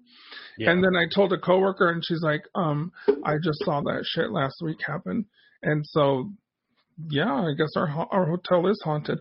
But we get a really good discount, and so I take advantage of that shit. And so people ask me all the time, like, how do you travel so much, like you just said? And it's with my husband's job, he travels constantly, and I'm lucky enough to get to go with him to a lot of places. So when he's doing his conferences, like this one next week, I'm off filming stuff for the channel. It's not like I'm, independently wealthy or anything. That'd be nice. But I certainly couldn't afford to do this otherwise. And so I take advantage, like I said, if there's a trip that I can go on, I'm going to go on it. But yeah, for Washington, my brother moved out there, and my mom's out there, and she's been kind of sick. So we're going to go see her for Christmas. I'm just going to stay out there for like 3 weeks. So I definitely am going to look for some weird stuff out there. Nice. Yeah. Nice. That's cool. Yeah. Well, I'd be interested to see what happens because you seem to kind of attract the strangeness and the paranormal, this otherness, if you will. So maybe you'll encounter, like, you seem like, I say this with deep envy in a sense. You seem like someone who will fucking go out to Bigfoot country on the very fucking first time, and like a Bigfoot will cross the road, like right in front of your car, and I'll be like, man. I am one of those people, and I'm not good with the English, but I swear to God, I'm going to write a book one of these days because I have so many more stories that I want to do like a haunted road trip, like a road trip book, kind of showing you locations with, like you said, where the good food is, tell you kind of stories along the way, and it's going to happen. And yes, I am one of those people. Like, the most random shit will happen when I go to a place. Yeah, like but I kind of love it. Like I said, that's to me. That's I can just envision this now, where you're gonna be like, yeah, I just drove down the road and Bigfoot just showed up. He just knocked right on my window and he asked for a Slim Jim, and I had one. So yeah, it was great. He's my friend now. Yeah, he's my friend. We're on Facebook. So yeah. Well, that's cool. Now, all right, we're close to winding down. Don't worry. No worries. All right, cool. So I'm looking through the video here, the YouTube page, and one of the things that, well, it is the holiday season, so one of the I want to ask you about. You have a video, the sad history of Santa Claus, Arizona. Yeah.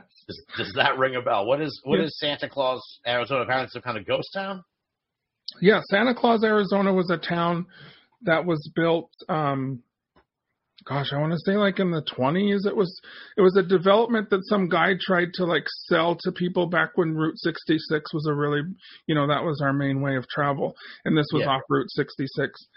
And he wanted to sell this town where people could come and mail their letters and meet Santa Claus 365 days a year. And so he named the town Santa Claus, and he tried to sell this development, and it failed miserably.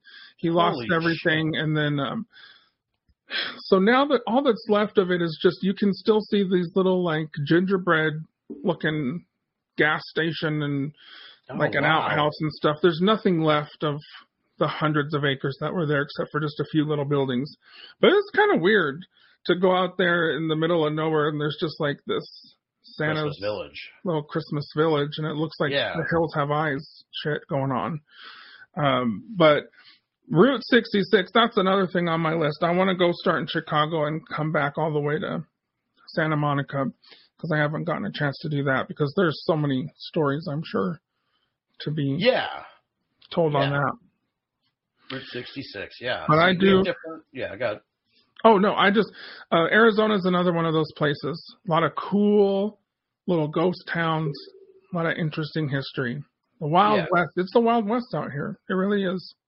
Yeah, I find it very intriguing, yeah. Like, we have very different backgrounds in a way, because I am kind of familiar with all the weirdness here in New England, sort of a pocket of weirdness, and then, you've got your pocket of weirdness out in the great American Southwest, and then, ironically, obviously, Adam Sane, he's a Conspiranormal, and the guys, all those guys down in Nashville, that's a whole other area of weirdness. And I'm so excited that I got to come out, because that's a whole thing. That all, like, half the stuff that y'all were talking about is so, like, out of my wheelhouse, but I loved it, and I'm like super interested now. So I really am. I hope to come next year, because I thought it was really a blast. It was a lot of fun. It's very it has a family reunion vibe now over the years, and if you come back again, it's like I was telling everybody people, knows you again. But I was telling people here at home that I felt real smart, like, after I came back from seeing you guys, because I'm like, hey, this is how people that talk in complete sentences are in public.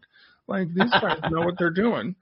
I just thought it was I think it's really neat. I love that. Have you had the chance to visit Savannah? Because that's a big ghost town.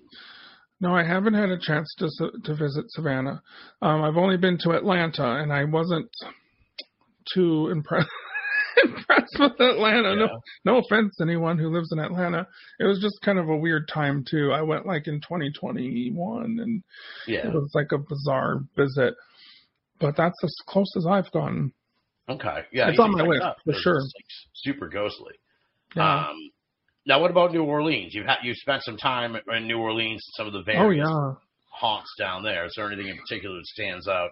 You said something that you went to like an invitation only private cemetery or something like that, or you had to get let into the cemetery. Yeah, I spent Christmas there last year, and that was a blast. New Orleans has always been my whole life. I finally got to go, and I was so excited. Yeah.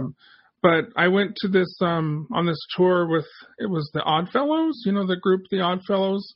They're kind of, it's a very exclusive, I don't want to compare them to the Masons, but kind of like the Freemasons. Yeah. And they have cemeteries in New Orleans where you can't actually go into them unless you have a person in the Oddfellows group that invites you in. Okay. And it's not like we were friends. It's like I bought a ticket, but it is invite only. But it's the cemeteries in New Orleans, amazing. It's so the French influence out there. I mean, I'm a kid. I grew up next door to Disneyland, so New Orleans Square and the Haunted Mansion. That's my favorite part of Disneyland. So when I got to see these real places last year, I was like, I just ate it up, and the food ate that up. Yeah, amazing. The food down there is great. Yeah, yeah, and we even had I had a paranormal experience at our hotel there. We were staying at the Hotel Omni, and I didn't know anything about the place, but I remember waking up one night at 3 in the morning, and the room was filled with smoke, and it was so bad that I woke my husband up, and I ran out to the lobby, and I was like, "Is there a fire?" Because you could tell there was a fire. Like it smelled like the building was burning down, and I couldn't see. And we got down there, and the woman at the desk, she's like, "You crazy asshole." She's like, we get this all the time. The building did burn down, so in the past, and they rebuilt it. Yeah. And it's also, it also has a very sordid kind of history to this hotel I stayed at in the Civil War. But yeah, and interesting. I'm trying to even, where do I begin? It was a neat place. It's an interesting. It's got quite a history. So it's when I visited there, I kind of thought it was felt like being in Europe or something. Like it felt like you were in a different country. Yeah, I will recommend though, if anyone goes to the French Quarter, you want to wear closed-toed shoes, because I feel like I wear flip-flops, 12 months out of the year. And you definitely want to wear shoes in the French Quarter. That's all I'm going to say. That's for sure. It's a little sketchy in places, but you know what I loved about New Orleans is the people there. They've seen some shit, kind of like me. They've been through some stuff, but they are so proud of their town, and they're so welcoming, and I love it. I love the people in New Orleans. It's another one of those places I'm just so glad I got to visit. Yeah. Now, you have quite a few videos where you talk about Disney. Are you like a Disney aficionado? No. I'm not one of those Disney adults. People think I am. Like I said, I grew up, I could see the fireworks from my house as a kid every night. But as an adult, no. I don't think you could pay me to go there, especially right now, Christmas time. Or I did attempt to go last year because, again, Barney had a conference, and so I was like, because the people want to see Disneyland, so I put up with it for the day. And it's nothing like it was in the 90s. To me, Disneyland will always be like it was in the 90s, and it's not that anymore. It's this whole other monster to me. Yeah. And I just think when people have to take a loan out to go to a damn theme park, right? There's something wrong with that. Yeah. And in my video, I broke down how expensive it was to go there for one day. And to me, I just think it's insane. But I'll always love the history of Disneyland. And I always wanted to be an Imagineer when I was a kid. But then you have to do math, so that's not going to happen. Go ahead. Oh, no, Disney. I had someone had me on their podcast the other day about Disney and Club 33 and its connection to the Freemasons and occult stuff. So there's kind of weird stories about Disneyland too. Yeah, I was going to say you should check out Walter Bosley's book. I don't know it off the top of my head, but it involves the carousel at Disney and how it was aligned on a certain thing. All right, we have some interlopers here, so hold on. Oh, that's okay. You guys can go ahead. Go ahead. But yeah, Disney's a... No, you're good. It's not going to... So you're fine. Yeah. But no, I'll go. I'll go to the Florida park if I'm in Florida and my cousins invite me, but it's not one of those places. To me, there's so much more to see in this country than a damn theme park. But I do love a theme park now and then. No, for sure. Yeah. Just got back from Universal in Florida a few weeks ago. We went to the Halloween Horror Nights. Yeah. And I do love a haunted house. So That kind of stuff I'll do. Okay. Yeah, I got to put that next video up tomorrow on my channel. But yeah, if it's anything haunted or I love Halloween. Don't even get me started. It's my favorite. Yeah, well, I saw the video. I saw the Disney videos, and I was like, okay, I can't tell if this guy's like a super. I saw what I'm done with Disneyland 2023. I'm done. I'm not going back.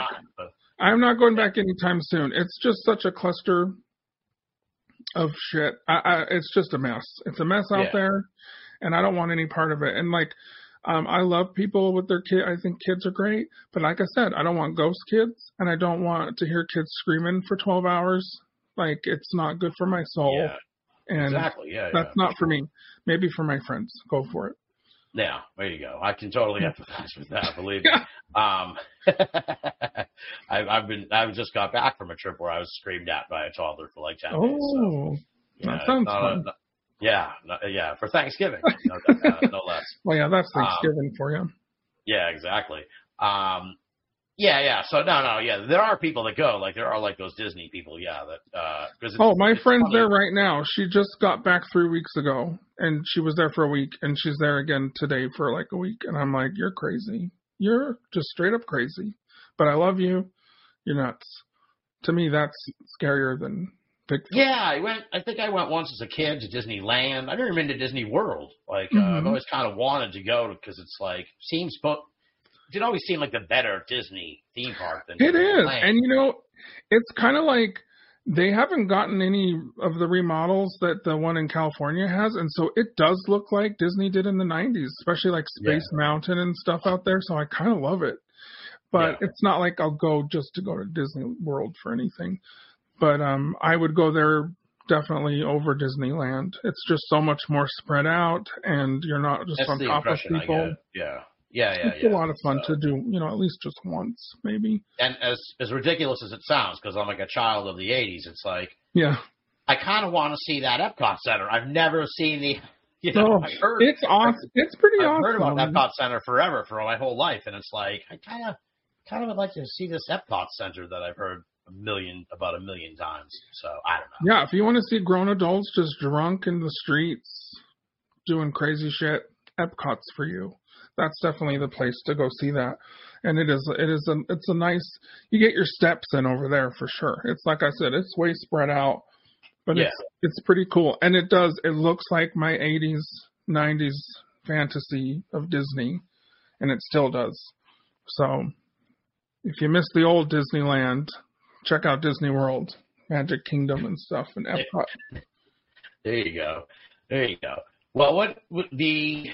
Before we wrap it up, I wanted to say one of my favorite videos here is, ironically enough, it just made me laugh. And you start laughing like at the very beginning of the video, so I don't feel as bad. It's let me see where the hell I want to make sure I get the title right. So and people should know I don't take myself seriously at all in any of these videos. It's really just a shit show. Like, I don't know, anything could happen in these videos. I could be getting chased by like prostitutes. Or I could be seeing it gets weird, and you just got to dig deep in that channel. There's like 400 videos to see if you're bored enough. Yeah, it's quite a ride. I encourage people to check out Fun and Easy Funeral Potatoes. Oh, the funeral potatoes! That made me laugh. Yeah. Maybe you're laughing as you try and sell this as like, today I'm going to show you how to make a really fun and exciting meal. Funeral potatoes. It's like, oh no, and that's a Utah staple here. That's a Utah Mormon staple. They're called funeral potatoes because it's just like people I think on the East Coast know as like a hash brown casserole or something. But it's we make them at the funerals. People here, when you die, you get a huge buffet with ham and potatoes, and so it's a big part of our culture in Utah. And God, they're good. I'm going to make them now that you just reminded me, especially for Christmas. I usually make those. So you have them around Christmas time and Thanksgiving and funerals. Yeah. We say in the video. They're great. They've got like cornflakes on the top. It's weird. But I saw the cornflakes. I'm like, cornflakes? Because, I'm trying to catch up on all these videos, so I had to skim around a little bit. So I'm like watching that, and I'm like, Like, shit, did I just eat cornflakes? I got to rewind here. What's this guy doing? Yeah, it's a delicious crunch. And yeah, you can't get more Mormon, more Utah than funeral potatoes and green Jello, fry sauce, which people I guess don't know what fry sauce is, and that's what is fry sauce? I mean, it's just really ketchup and mayo, right? Mixed together, but it's a Utah thing, and you can get it at any restaurant. And I didn't realize that it didn't exist outside of here, really. Yeah, I've never heard of this. Yeah, we're just like the Twilight Zone out here. You gotta check it out. We're living in a different. Selling me here on Utah. Yeah. I should work for their tourism board. That'd be great. And I heard we're getting the Olympics again today, coming back. Really? So that's fun. Oh, congratulations! I was crazy the first time the Olympics came. I was a teenager. I went wild. They dropped the drinking age for a whole 2 weeks to 18, which is unheard of. That's bizarre. Oh, I guess because all these kids were from outside the country were there to. Why? What is the drinking age? Is it just normally 21? Oh yeah, 21. I think it is everywhere in the U.S. Okay. I think in Europe it's 18, but yeah, there were so many people from other countries they had to change it, and I was like, all for that life as a teenager. Exactly. Now maybe you can maybe enlighten us to this one now. This is the other one. The other food one. We're getting into the food. There's all kinds of fun stuff on. Oh, I love to cook on the channel too. If I'm not traveling, I'll be at home cooking something. It's great.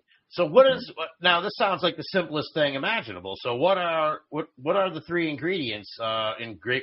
I feel like maybe one of them might be grape jelly, but it says 3 ingredient grape jelly ribs. So what are the ingredients there? How do you throw that together? That sounds like something easy and delicious.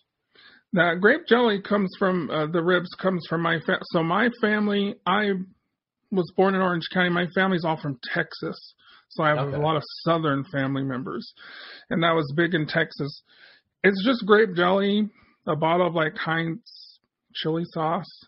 Yeah. And onions. And then you just put that together in the oven with ribs. And then you just kind of brush it on periodically. And they're pretty damn good. It's good, huh? If you don't dry them out like I did on that video, they're great. All right. Yeah. All right. Someone in the All America audience, if Steve Berg's listening, I feel like this is a Steve Berg project. Yeah. I want to, he should whip up some grape jelly, some 3 ingredient grape jelly ribs. I'd be interested to see how these turn out. This sounds like something even I could possibly make. Yeah, I love that. I love a little sweet and a little salty in my food. It's pretty delicious. Okay, good. Oh no, food is life. What can I say? I grew up eating lots of food. That's why I look so svelte. Come on, man. You look like the mayor in Nashville. I'm telling you. At least I'm not the mayor of Oatman, Arizona, who's a donkey. That would be bad. Yes, there's a video on that. That is another video. I'm just promoting the shit out of myself. And that's good. Now I want to ask you about another place, because in the video I was just amazed at this weird location. The Great Salt Air. It's like some kind of venue. But it looked like it was on the water or something. It was quite remarkable. Tell me about this place. So the Great Salt Lake here in Salt Lake, it's the largest body of salt water other than the Dead Sea that's not part of the ocean.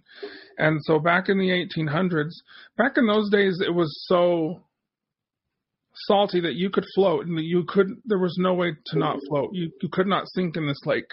Yeah. And so they built this thing that can only be described as Coney Island, back in the 1800s. Huge pavilions, gorgeous boardwalks, roller coasters, and sadly it caught fire multiple times. They would rebuild it, and now they've got it's a very sad kind of shadow of its former self. But mainly the place is used for concerts now and raves and stuff like that. But that place is haunted AF. And I remember going there one of the first times I don't know what it is, but when I'm in the bathroom is when people start shit with me, like these ghosts. Really? But I remember, again, I was in this bathroom, public restroom of the Saltaire, and the sinks started turning themselves on. The faucets started turning themselves on. And this is before the automatic stuff. Yeah. So when I see stuff like that, then I'm a lot more likely to believe that it's paranormal because I'm watching the thing turn and the water come on. But yeah, that video you're speaking of, I spent the night there as well. I have a friend that does tours there, and that place has seen a lot of crazy stuff in the more recent years with all the concerts and the raves. Yeah. There's a whole story of Marilyn Manson. He made them paint the green room with hieroglyphics. I really don't know what they mean. And it's true, it did happen. But there's like weird stories about a lot of the bands and occult stuff. Interesting. Out there. Yeah. And the Saltaire, for some reason, is a spot where people keep finding people in suitcases that have been murdered. And what? Yes, there's multiple. If you go and Google it, there have been multiple bodies found out by this place in suitcases. And do they think it's the same guy? No, they're different people. No, I mean putting them in suitcases. Oh, no. Okay. No, they've all been like completely not related whatsoever. Weird. But they'll dump, like, they found bodies in suitcases out around this place. I think there's a ghost there called Suitcase Sally. Oh, everyone talks. It's so messed up. It's not funny, but it's kind of funny. That she haunts. Yeah, that would totally suck. Like if you're not only are you fucking murdered and your body chopped up and put in a suitcase, but then like you somehow still kind of hang around and like you're named Suitcase Sally. It's like, oh, come on, like man. That. Like, yeah, I was like, come on, dude. Like, haven't I suffered enough? Can't you just call me?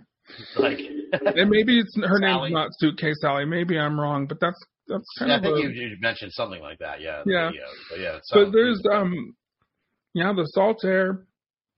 If you can ever check the pictures out of what it looked like in the 1800s, it's amazing. It is amazing.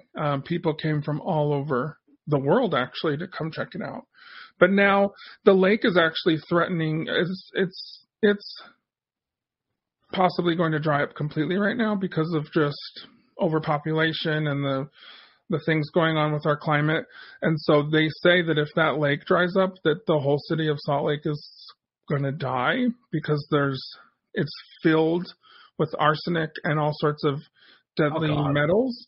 And so it's going to cause like a dust bowl effect that's going to kill everyone. Oh, God. So that's the new thing about the Salt Lake that we're all kind of looking into here in Utah, trying to figure out how to fix. Yes. What are they going to do? Just pour more water in there to try and stave off? They've been talking about building a pipeline from the ocean and somehow bringing it over here to Utah, which seems pretty unlikely. But, I mean, I guess if they have enough money. But they're going to have to do something because the lake, I remember when I was in high school, I used to skip school and go swimming out there, and you could just jump in from the freeway. And now you have to walk a half mile or 3/4 of a mile to get to the shoreline. I think it's even more than that now. So it's going away, which is too bad. But it's that's strange. It's got some weird history though out there. I hadn't heard this story about the deadly Dust Bowl. This is. I think it was just in the New York Times like a few months ago. They were talking about. So it must be official. It must be happening. But luckily, where I live, I think I'll be alive still because I'm like an hour away. Yeah, you'll be okay. I'll be okay. Everyone else is screwed. Yeah, well, you'll be overrun by people trying to get the fuck out of there, but who knows? That's wild. It is funny. This is the world we're faced with, man. It is. It's just going to get crazier and crazier. So you're going to Washington soon. What I guess, how about this? Well, interestingly, I see a lot of your videos now. I think you say that like it sounds like something happened where there's missing videos where you started the channel and then it says I accidentally deleted my entire YouTube channel. So it sounds like something of your archive is like gone. But have you? I did. I deleted my channel when I first started, and I lost hundreds and hundreds of hours of stuff. Oh, jeez. And I'm one of those millennials that's like the very oldest millennial, and I'm real stupid with electronics and technology. I still can't work. Like, if I was to do a live stream, I can't ever get it to work. I'm just not smart with that. And so, yeah, I deleted my whole channel when I started the first year. And I didn't have the sense to like save things correctly in the hard drive. So they're gone forever. But I learned real quick. You only do that once. Yeah. And hopefully. then you figure your shit out. So I still have to figure it out. The lead into that question, in a sense, was I noticed that all your, as far as I can tell, all your videos are different places in America. Have you been to? Obviously, you've been outside of America. You grew up in Samoa, but have you? Well, let's take Europe for example. It seems like have you ever gone over there to check out some of the locations? No, I haven't been to Europe. Right, but weird places. Yeah, I would love to go to Europe. We're gonna try and go next year. I don't think I even mentioned this, but I used to be a singer, so a professional singer. I still am technically. If someone wants to hire me, I used to travel singing all over. I sang in Vegas and the casinos and stuff. But I did a tour once in China with my group, and I got lost like in the Forbidden City once. And if you ever get lost in the Forbidden City, then you know what I'm talking about. It's not fun. And that place is okay. And who the fuck would know? All right, I'm sorry. I don't know. But that sounded like the dumbest shit just now. I just heard myself say it, and I'm like, it was great. Yeah. It's like, here, let me pass this paella that I just made from scratch while I'm telling you this shit. But no, you know, the Great Wall of China and stuff, that place is haunted. The Forbidden City is haunted as shit. Yeah. And it's very similar to Utah. It's got this very ancient, crazy kind of energy. And, you know, so much shit went down just to build the Great Wall of China. I did fall down the Great Wall of China drunk once because the beer is cheaper than the water out there. So I was definitely taking advantage of it. But so that's fun. But you're braver than me. I'd be afraid to get drunk in China because I'm afraid I end up in jail somehow. Yeah, well, I was just showing people. I found a scrapbook in my closet yesterday, and I was telling my husband the story of when I went to get my hair cut by these women, and I was actually in a brothel. So I didn't know that you got extra things with your haircut that day. But I was like, how do you say you're gay? I don't want it. I was like, no. And oh God. This was in China. Yeah, that's for your After Dark series. There you go. But no, China's weird. I love it. I don't think I'd be going back anytime soon, but yeah, well, I guess that was kind of the gist of the. But no, I've been to a lot of. I'd like to see you unleashed on Europe. Europe is definitely. Yeah, tell Barney's job to send him out there soon, so you guys can check out Europe, because I think you would. I think it'd be hilarious. I think you would. Encounter a lot of weird stuff out there. I sure would, and it's coming next year, hopefully. There you go. And like you said, you've considered a book, but you and I haven't written a book either, so I feel like there's too much pressure on everybody to write books, but. I think you would have a great one. Oh, thank you. I'm gonna do it. It's gonna happen. I'm putting it out there. You know, I'll learn some more English, and then I'll come back and try again. Learn how to write and complete sentences, and it's gonna be fun. I'll be at the conference next year with my books in my suitcase. Be like, here. There you go. Who wants a book? They're $1.99. They're at the Dollar Tree. It better just be books in that suitcase, dude. Yes. We don't want any salt air action. No. Out down in Nashville. That's true. No. Yeah, Nashville. I got to go back because I don't know if I told you this. I had pneumonia that whole trip. I don't know if you could tell if I was sick. Really? I didn't know I had pneumonia. I had to go to the hospital when I came home, and it was bad. Jesus. And so I was like dying that whole trip. So I was on so much NyQuil that entire time that I don't remember a whole lot, but I remember like enjoying it. And I think that Nashville has a really cool energy too. and I can tell that a lot of things have gone down there. So that's going to be, I'm posting that whole trip in the next few weeks on the channel, actually, the conference. And Nice. the hotel I stayed in, which was also haunted. What hotel did you stay in Nashville?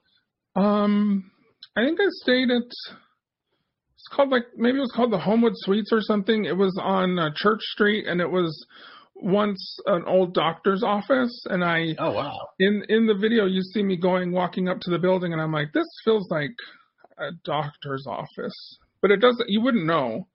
Yeah. And so then I come back down, and I'm filming the street, and right on the side of the building, there's this plaque, and it says Doctor's Building, right in the front. And so it's where all the surgeons had their offices for Vanderbilt University, and now it's a hotel. Yeah. So Now, when you travel, do you seek out these specific hotels that are like have a haunted reputation? I kind of just look online, and I'm like, hey, that looks kind of creepy. Let's just book that. And I don't ever research it. I will once I get there and I get a feeling, or after, but never before if I can help it. Yeah. And but yeah, that hotel was kind of a trip. But I actually really enjoyed staying there. I'd go back for sure. Nice. And so now you're just a freelancer. You don't do what? So the group just kind of dissolved on its own. It wasn't any sort of acrimonious. Yeah, it did. The group I started with, people in that group, they went on to go work with TAPS out here. They moved to Fall River, Massachusetts, to work with them. And so then I started a new group right after called Unknown Utah, and we did that for a good 5 years or so.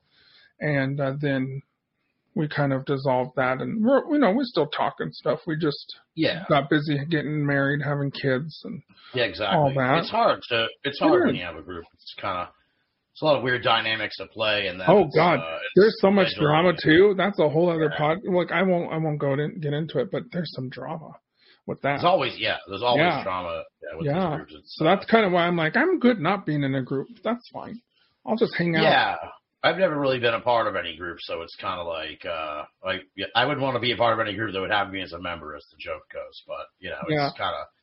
And like now in Utah, you couldn't even get in a group if you wanted to. I guess you have to do a video submission or some shit, and really donate some money. I don't know how it works. It's so it seems like it's all changed in a way, because kind of like what you were saying about you go to these haunted locations and you got to pay to do the tour or whatever, and it's just like things. You say you were in this 20 years ago, so it's like back in those days, people were trying to pay us to come in and see what was going on. And of course, we never took money or anything, but I'm saying it's completely different now. Right. Now you have to pay to even go into these places, and that's fine. I don't need to do that because I already, like I said, been there, done that, and I'm not going to pay there's some places I looked at that wanted $300 to go on a ghost tour for 2 hours. Right. And that's insane to me. That's not happening.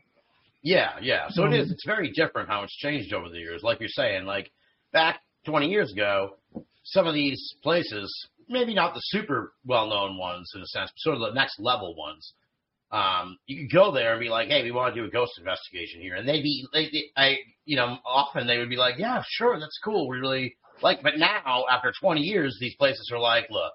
They just kind of roll their eyes at you. And stuff. We've had hundreds of people who come and do these things now. So now, if you want to come and spend the night at our hotel or whatever, or our haunted, jail or bar or whatever, you gotta pay us, like you were saying. You gotta rent the place overnight. And it's just completely changed. I mean, I guess that's good for the places that are haunted. Yeah, I mean, it's good for them to make some money.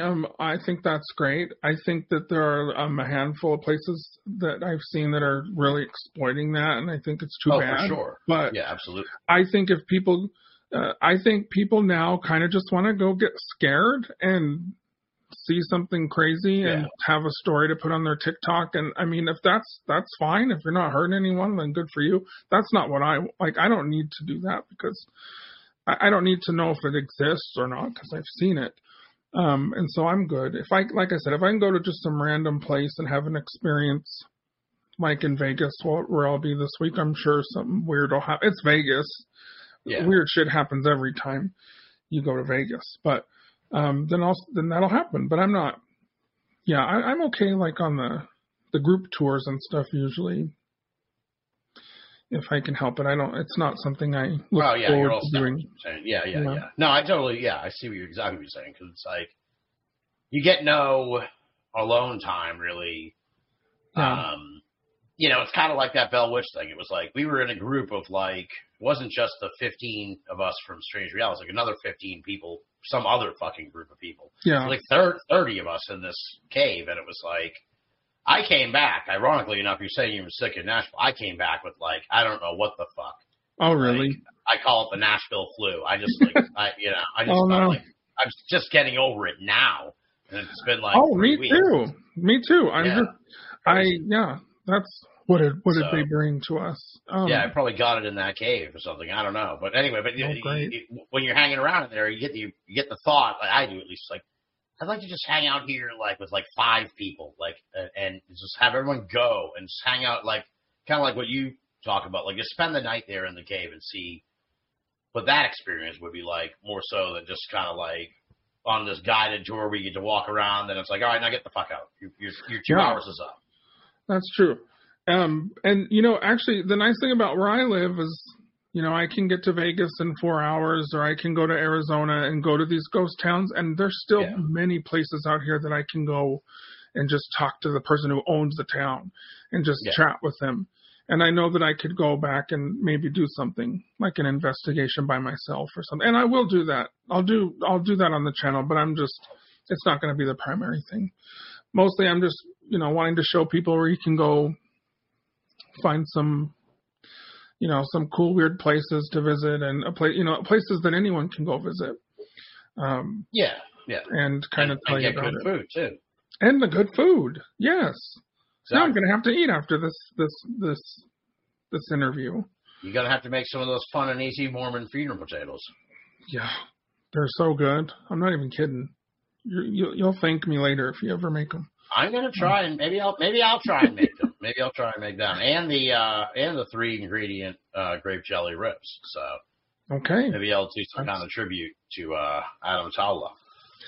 Well, that's very, very wonderful. I appreciate that. Anyway, well, I've taken up a lot of your time. No, this was great. This was a lot of fun. I'm glad we ran into each other at Strange Realities. It was kismet. So yes, we're gonna definitely keep in touch, and absolutely. Anytime you come out here, let me know.